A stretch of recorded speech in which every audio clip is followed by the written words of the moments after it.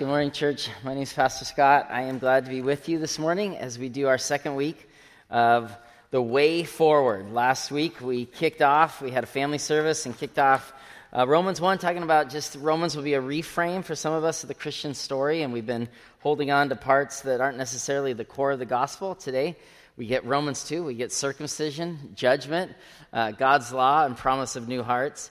And in all seriousness, I will tell you, as a second service, I'm excited to preach to y'all this morning. First service, there's definitely a spirit of seriousness and somberness and heaviness, both around the text and also around the world. And so we come to the scriptures not ignoring what's happening outside these walls, but consciously choosing to focus this morning on Romans 2. Consciously choosing to do what the church has done for 2,000 years. That in the time of empire and struggle and everything going on, the church continued to worship God, rally around His word, break bread, as we'll do at the end, and celebrate that the way forward is Christ. And we confidently believe that in everything that's going on that's confusing our society, that Christ is painting a new picture of wholeness in the church. And so we want to proclaim that this morning as we preach Romans 2. The way forward, week 2, let me pray and we'll begin. Lord Jesus, thank you so much for this morning, these scriptures, these truths. And Lord God, we come to Romans 2 with heavy hearts, and it's interesting because Paul will ask us as a church to do some heart work, to look inside and to stop judging other people and instead focus here in Romans 2 on what's going on in our internal spaces. God, we know that there are wounds in the church. We know there is pain that people are bearing. We know that there's distrust and so much animosity going on outside the church and now certainly inside the church. And Lord God, we pray that this message from Romans 2 would mean more this morning than ever before. That our hope is what we have in common, and that's your hope in us. So do that work now, God. We ask and pray. Amen. The way forward, week 2. Your sermon title this morning is called "A Tale of Two Hearts." Subtext: Don't judge me, man. Don't judge me, man. We had a couple years ago some trees cut down in our front yard, and as we know in Seattle, trees are important. They're important everywhere, but we received some real judgment from a particular neighbor who was not at all pleased that we were taking some trees out. We were led to believe that there was some damage with one of the trees and wanted to take them out for other reasons, including landscaping, but also safety reasons. The neighbor was not at all happy. When the tree was fallen, one of the trees that was kind of outside our baby son's window at the time, as the tree was fallen, the tree cutter was like, oh, wow, the arborist like, look at this, tree rot. It had heart rot. This is an actual condition. Heart rot exists in trees where the internal pulp of a tree is rotted away. And scientists say it's a long, slow process. There was at one point a wound in the tree. A bacterial or fungal got into the wound. And over the course of many seasons, stretched out for many years, the entire interior space of the tree became hollow. Nothing there. So if you've ever seen a tree like this, that around the outside looked fine, maybe not super healthy, but healthy enough. But once it was cut down, the entire inner tree was rotten. Unbelievable. What was the wound that allowed the bacteria in that rotted the heart? We don't know. But trees can die this way. Long, slow death. So the interior heart of a tree is super healthy. As for the tree, so is the Christian. And as Paul talks about in Romans 2, that as the heart affects the tree, so it affects the Christian. If you want the fullness of Christ, Paul's going to tell you in Romans 2, you got to check the heart. You got to check the heart. So we're going to do a heart check this morning. I want you to turn to someone to your left or right, maybe in front, behind you, and just tell them, check your heart. Look at them, look them in the eyes, say, check your heart. And then say it back to them, check your own heart. Don't judge me. Just tell them, don't judge me, man. Don't judge me. This entire book is about finding the common heart, the gospel of Jesus Christ, the audacity in the midst of the Roman Empire. Paul, who was not there to write a letter of disunified people about where they would find unity. And from Romans, we get the call to Christ is never about uniformity, but about unity. that we can disagree with certain aspects of the Christian faith, but what is essential, we must agree on the gospel of Jesus Christ, that we were sinners, pursued by a God who loved us, set free. And the cross, though it's a fine picture of our faith, really it tells just a part of the story. I mean, it tells the whole story that it's empty, but I was just worshiping this morning. I was like, I wish we could just have an empty tomb as our symbol, because we are people of the resurrection. And we can disagree on different aspects of that, but the core of what makes us saved is our heart.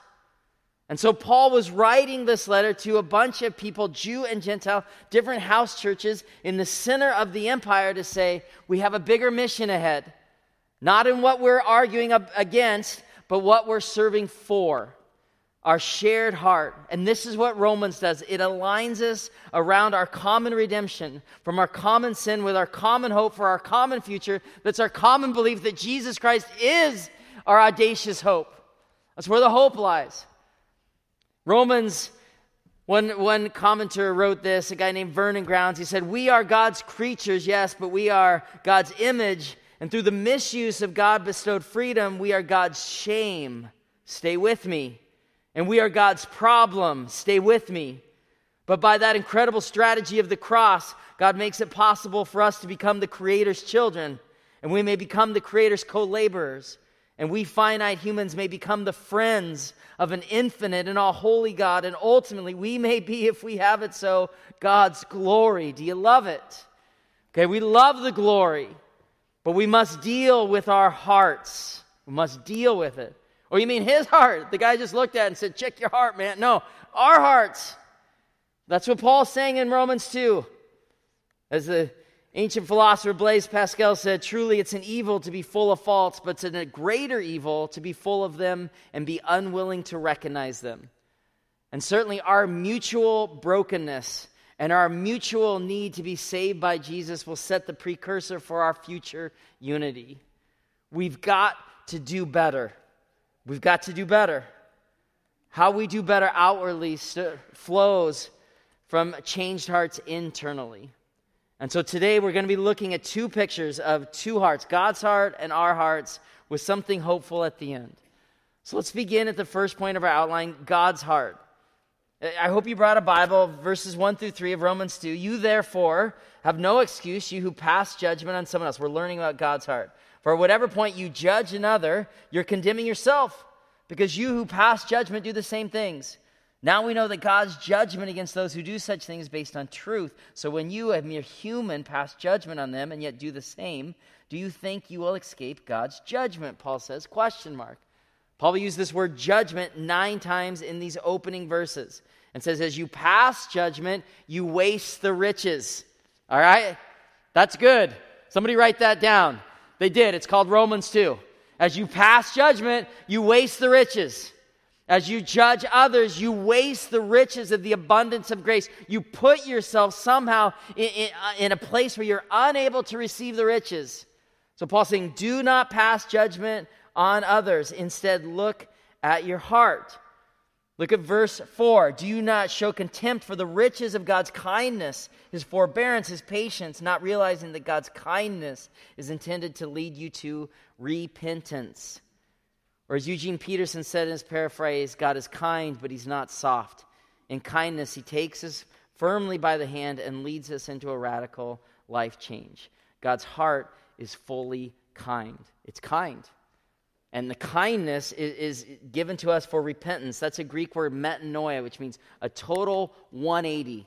That I was this way and now that way. God's kindness is meant for repentance. God's kindness is meant to change us. God's kindness comes into my life and says, Scott, you can't stay the way you were. Because you're just too selfish, Scott. You're too proud. You're broken. But it's okay, because God's reminding me this morning that the kindness is for repentance.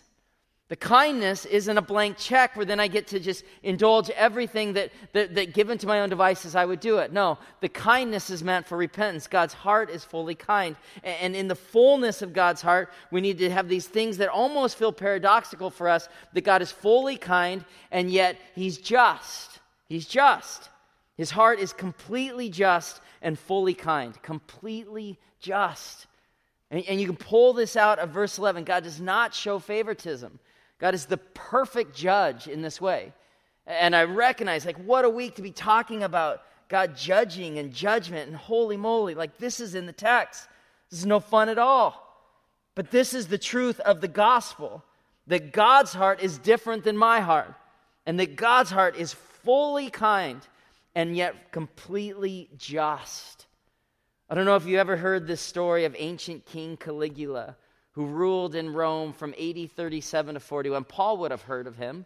Paul was alive during these days. This is just after Christ's crucifixion, resurrection. And King Caligula, they said, was nuts.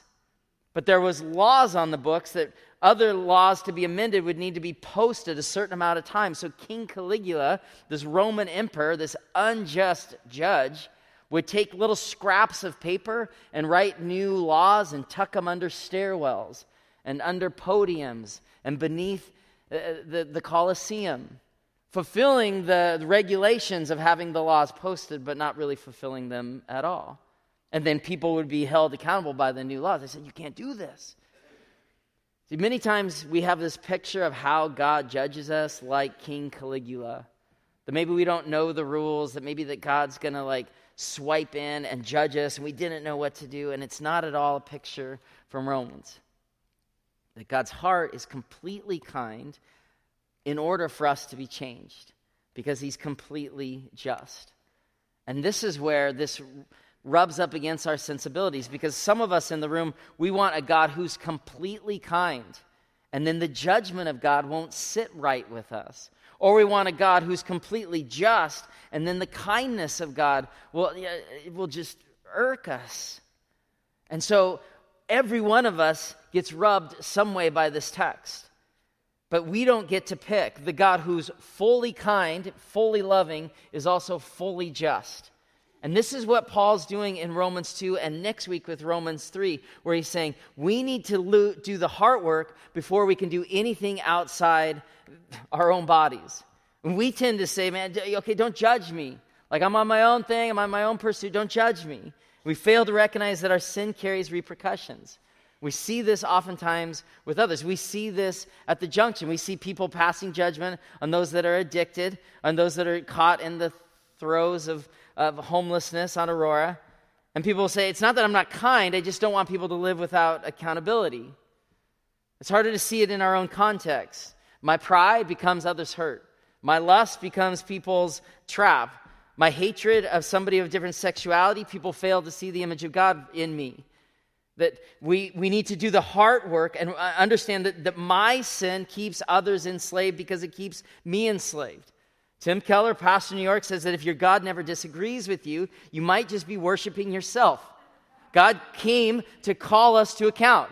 He came to change us. He came to move us. He came to love us in order to say, you got to be different. You can't just stay this way. I fully love you, but I've come to judge you in order that you don't become enslaved to another false god. There's this story in the Old Testament of the difficulty of understanding our hearts in contrast to God's heart in David, King David, who had, we learned, the heart of God. In the New Testament, they said David had God's heart. But David was a human, and that means David had sin, and David was broken. And when we see this in the story in 1 Samuel and 2 Samuel, the story of 2 Samuel of Bathsheba, and David taking a wife that doesn't belong to him and then covering the sin up and committing murder. Oftentimes, when exposed with our sin, instead of metanoia, repentance and change, we want to cover it up. We want to blame others. We don't want to deal with the hurt. We rush towards doing something to cover up instead of just expose and confess. This is what David did. And then when his friend Nathan the priest came, he said, I got to tell you a story about something happening in the kingdom. There's this man. He tells this parable about a man that did something unjust and led to other people's hurt, sin leading to consequences. David, firmly in the midst of his own devious plan to cover his sin up, when hearing about the other man's sin, he's got righteous indignation. This is not right. Let's find the man. Let's put him in jail. Let's kill him if need be. This can't be. And then his friend looks at him and says, you are the man. This is your story. And this is what Paul comes to us as a church in Romans 2. No matter what wounds we're carrying on outside ourselves, Paul is saying, this is our story too. The sin has consequences. And that we need truth tellers to help us understand ways in which we departed from the total repentance, living into this fully just and fully kind heart of God in order to be changed to be more like him. And just a very practical thing, this is where it's so important to have people in your life that are truth tellers. So this is young life leaders, this is campaigners, this is going to young life or to youth group, having an older person that you can talk to about real sin and brokenness that will accept you but also tell you the truth. You can't stay here. This is where marriage is. You have to practice. I blew it. I'm sorry. I sinned. I confess. Let's move on. And for far too long, we as a church oh, don't look in my heart. If you look at me, you'll see my brokenness. Let's look at his heart. The work of the gospel is having people hold us accountable so that we can live into this upward call of faith. And so be that kind of person to someone else in this room. Have someone else in your life that you can say, will you tell me the truth? I learned this in a very simplistic way out golfing, which reveals a lot of my sin in the world. My desire to cheat, my desire to be someone other than myself, my desire to lie to myself. Because it's normally I'm like hole 2 or 3 on a golf course, and I'm like, yes, I still have a chance to be the greatest golfer in the world. It's a lie.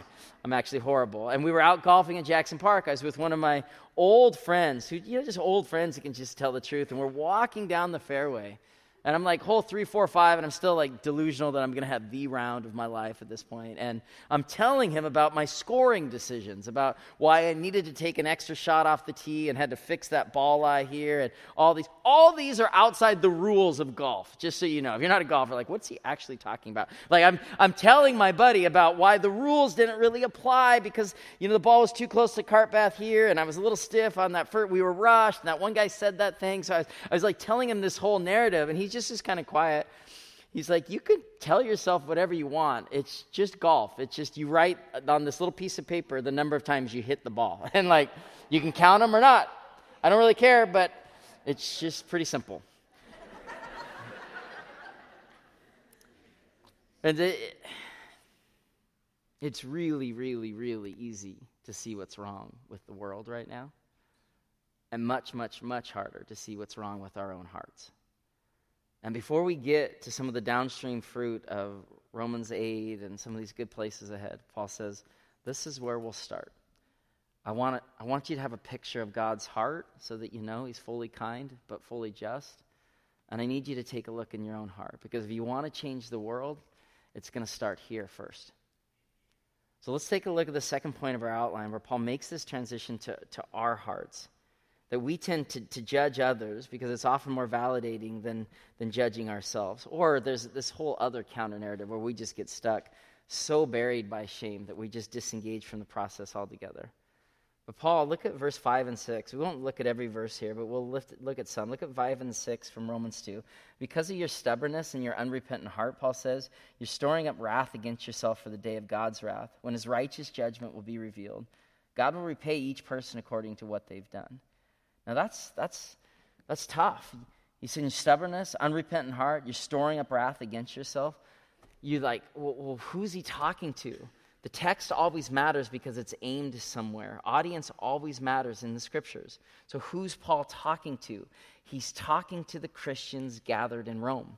He's talking to people that think they're already pursuing the upward call of Christ. And he's saying there's stubbornness, there's unrepentant hearts, you're fighting, you're dividing over things that aren't the core gospel, and God will repay each person if that's the pursuit of your faith. And so he's saying we tend to judge others because it's more validating than actually looking into our own heart. And this is convicting for us as a church. He starts to lift this thing out. He says instead of judging others, he says be a doer of the word. Don't judge, but be a doer. Now, I need you to stay with me. I'm going to read you 3 verses here from the middle part. I want to read verse 7 and verse 10 and verse 13. Look at verse 7. To those who by persistence in doing good seek glory, honor, immortality, God will give eternal life. Well, that's promising. Verse 10, but glory, honor, peace for everyone who does good, okay? First for the Jew and for the Gentile. I get it. For anyone that rallies around Christ, we can have really different views on really core things, but as long as we agree on the center point of Christ, Paul's saying, glory, honor, peace. And then verse 13, for it's not those who hear the law who are righteous in God's sight, but it's those who obey the law who will be declared righteous. Now this is interesting. It's saying, don't judge, be a doer. Don't just, it's not the knowers who are justified, it's the doers. The joy is in the doing. It's not what you say or hear or know or think, it's what you do. Now the minute that comes out of my mouth, it's like, don't judge me, man. Don't judge me. This sure sounds like legalism. I thought Romans was about like, we've been saved by grace. What is Paul talking about here? It's not judging, it's doing. It's because Paul's saying here that real relationship, love carries responsibility, and I need you to hear me. If you hear one thing this morning, the antidote, church, to judging is action. The antidote to judging is action. And we just can't be in two places at once. Though I so want to judge you, I'm going to go love these people in my neighborhood. Though I so want to find what's wrong with these people over here, I'm just going to be a person of grace and mercy to those that God puts in my path. Though I so want to focus on the sin of these other persons drive me bananas, this morning I'm going to wake up and just read the scriptures and confess my sin and say, God, change me. So the antidote to judging, Paul says, is in this doing, in the action, and doing the work of loving God and rallying around both God's kindness and justice. Verse 13 of the Message, doing, not hearing, is what makes the difference with God. And so beware of the law, says Paul, but know that you will live different. He'll go in from verse 17 through 27 and really do this kind of deep dive about the Jews and the Gentiles and the law. And if you're kind of new to the faith, it's like, what in the world is going on? What this goes back to is for the Jewish people, they had a covenant relationship with God. God chose them. They said, yes, we will follow you. And God says, I will be your God. You'll be my people. And then Abraham, this goes all the way back to Father Abraham. And Pastor I will preach on this in 2 weeks when we get to Romans 4. But Abraham, he believed God. God spoke into his life. He took a journey. Faith is always moving us somewhere. It's always justification and sanctification. We're being changed as we go. Abraham's being changed as he's going, and it's credited him as righteousness. And then God says, I will give you a sign that we're in relationship. And if Abraham's like, fantastic. What is it? Is it a trophy for the medal case? Is it a letterman's jacket? Is it a badge of honor? It's like, no, it's circumcision. Pardon? This is like, right? When we're like, faith is hard. I mean, Abraham's call, like from the beginning, I'm not trying to be silly now, but like it was hard. It hurt, painful, like not what you would have thought. The upward call of Christ is one of sacrifice and commitment. And so Paul here in this whole middle part of the chapter, he's saying, there was a law that the Jews struggled to live into, but Jesus has fulfilled the law. His life for your life, his blood for your blood, his love for your love, he's ushered you into a new covenant relationship. And so Paul's saying, receive it and check your heart. Check your heart, man. Check it. That's what this is all about, but this is so difficult to examine ourselves. We need to examine ourselves. This is what Romans 2 is about. We need to examine ourselves. Okay, I'm super fired up about what's going on in X, Y, Z, but Paul's saying, if we're just going to talk about Romans 2, I need you to start with examining yourself. Why is examining our hearts so difficult? 2 things to lift up. First of all, we struggle with this concept called selective transformation, that we've picked the things that we do and we've made them the most important things. And this is happening in the church like crazy, that we are deciding which is the most important articulation of the gospel, and we're blind to other things. So it's abortion or gun violence. It's race or it's prayer. It's homosexuality or Bible reading. The gospel of Jesus Christ is about total transformation, total and complete transformation. That's why examining ourselves is hard, because all of us have blind spots. We have issues that make a whole lot of sense to us, and we see people that are really wrong. And Paul is saying, I want you to start with checking your own heart. The second thing that makes looking into our hearts so difficult is we tend to elevate non-essentials. And Romans is about the essential. It's about the essential. It is not an invitation not to care about things. It is not an invitation not to be fired up about what's going on in the world. But it is an invitation to take on a project of 2,000-year church history that we will rally around that which unites us, which is the power of Jesus Christ to give us life from our dead places. Amen? In Bethany Community Church for 100 years, a little old sign by a little old theologian that still hangs over a little old chapel. In essentials, unity. In non-essentials, liberty. In all things, charity. And that has been a mantra.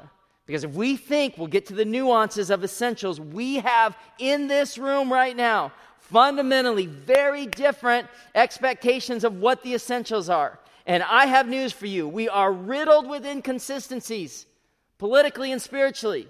The values that we ascribe for one group, we don't ascribe to another. And we are fighting for justice here and taking it from here. And it's in the church and it's tearing the church up. So Paul is saying, look into your heart and don't judge others. The antidote towards judging is this action. Galatians 6 says, let us not become weary in doing good. You'll be too busy loving others to judge them. Because let's be honest, nobody changes from judgment. They change from this picture of God's heart, fully just, fully kind. Our life, our half-heartedness against God's wholeheartedness, seeing there's something here to give my life hope. This is where the hope lies. Let us not become weary. Look at verse 7 and verse 8 from Romans 2. This is really interesting. To those who by persistence in doing good seek glory, honor, immortality, he'll give eternal life. But to those who are self-seeking and reject the truth and follow evil, there will be wrath and anger. And so if you just look at 7 and 8, we have a contrast set before us. That we can persist in doing good or we can be self-seeking.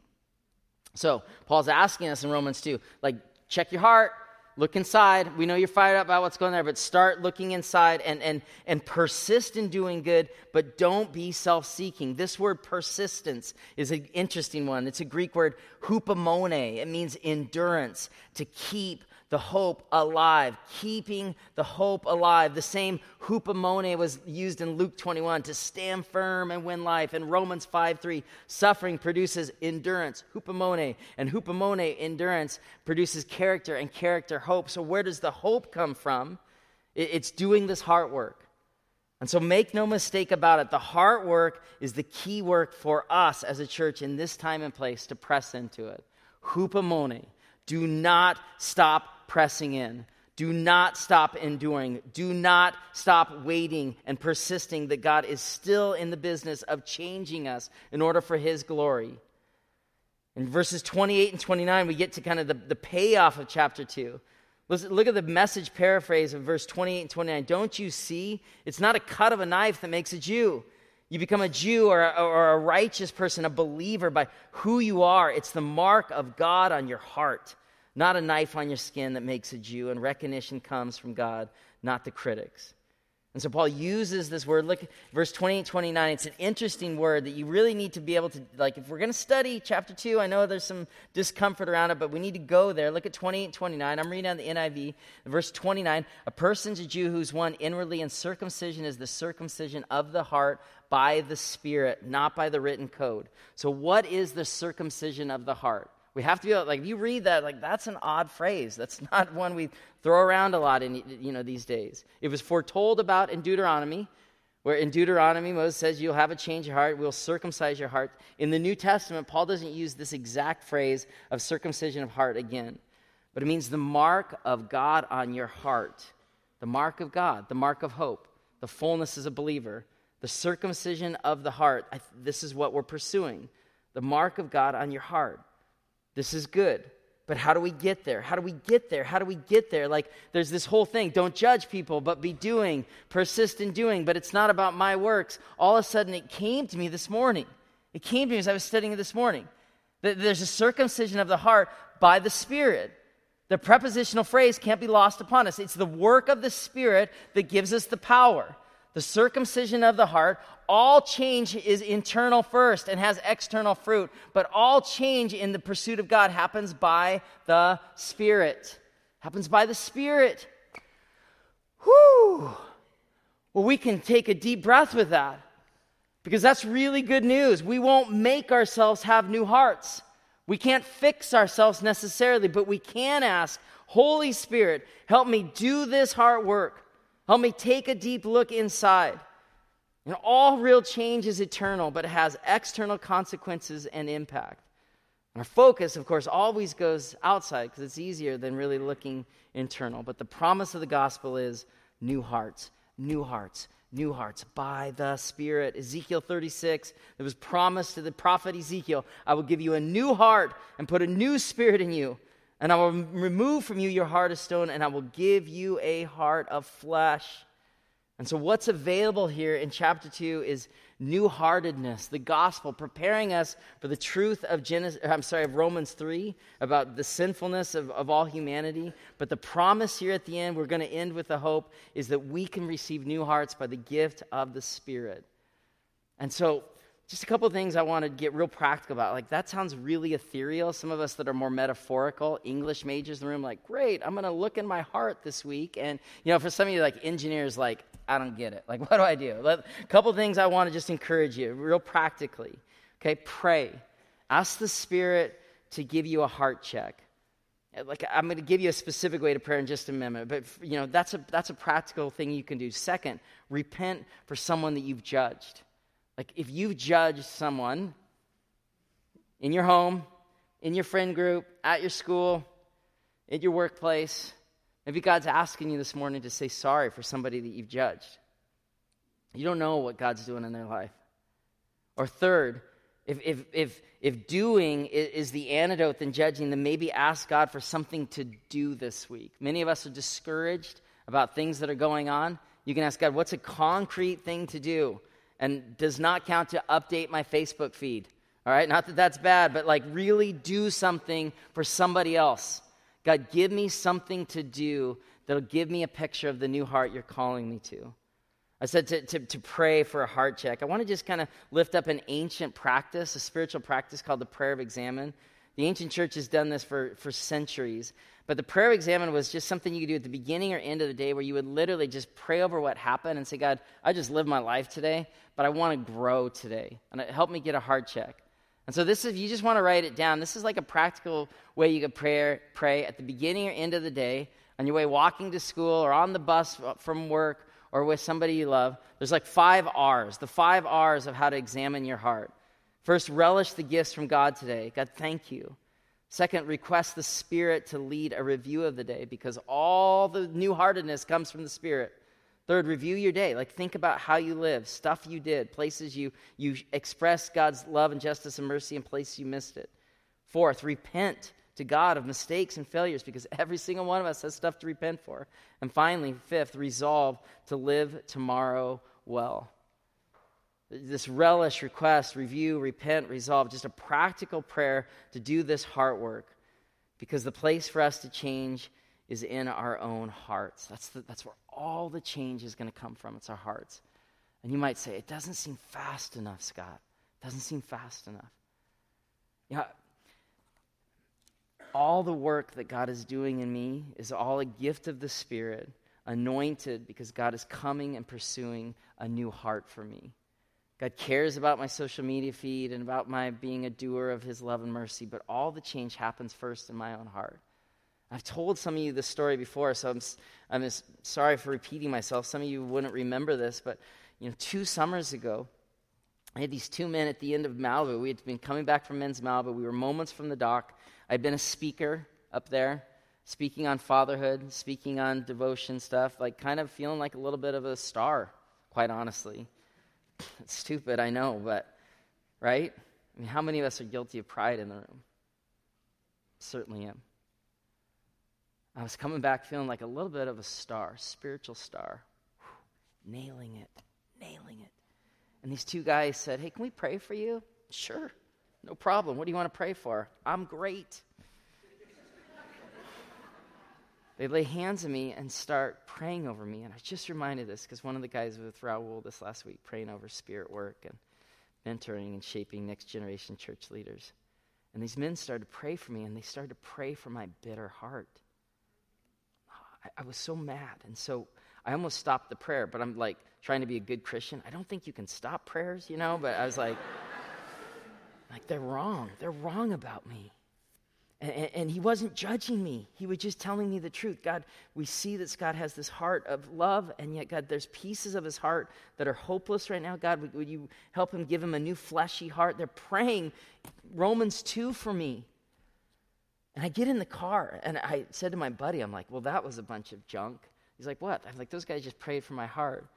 And my buddy's like, oh, do you think it has to do with that situation you're dealing with your family? I was like, oh.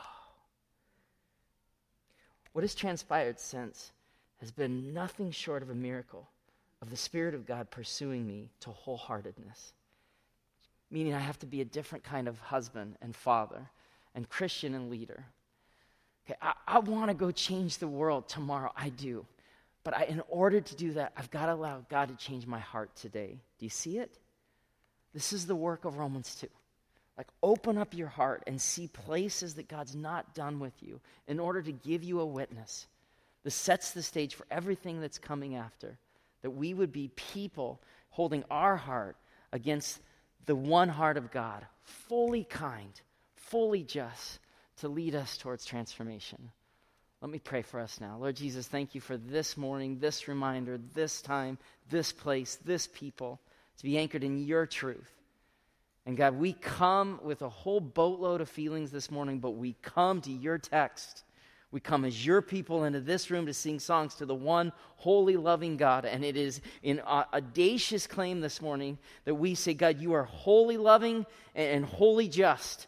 And God, we want our lives to be changed by that big truth. God, we are, many of us in the room, confused about how to live next as a church. But today, this morning, the good news is you're saying, just start inside. And know that it's the doing of this heart work that will lead to all the transformation we claim down the road. And so this morning, God, open our hearts up.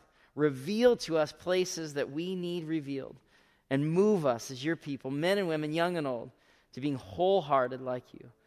But God, may we receive your hope and joy and work that your Spirit promises to do in our hearts this morning. It's your work, God, in us. We just simply say yes, that you would partner with us. And all God's people said, amen. Will you stand with us as we close with communion? Here at the end of the service, at the beginning of each month, we celebrate the Lord's Supper. And this is the end of Jesus' ministry. He took the bread, in this case gluten-free bread, and said, this is the body of Christ, broken for you. And then he lifted up the cup, and he said, this is the cup of the new covenant poured out for forgiveness of sins. He served the sinners who would betray him, because it was the sinners that he loved. All right? Find yourself at the table. Find yourself at the table. This is your story, your hope, Christ's blood for your life, that your heart would be changed in order to follow him. And so we approach this table. I would encourage you to pause and say, Lord Jesus, is there somebody I need to say sorry to? Is there sin that you need me to confess? What's going on in my heart? And then come to this table and know that you will be wholehearted from the work of the Spirit in your life. Let me pray over the elements now. Lord Jesus, thank you for Communion Sunday. Thank you for the bread and the juice which celebrates your body and your blood. We come, God, hungry. We come worthy because you've called us worthy. Desiring to be wholly changed, to be wholehearted. We love you, God. In your name we pray. Amen. The communion station's now open on the sides, and the front will move in kind of a circular fashion as we close in song.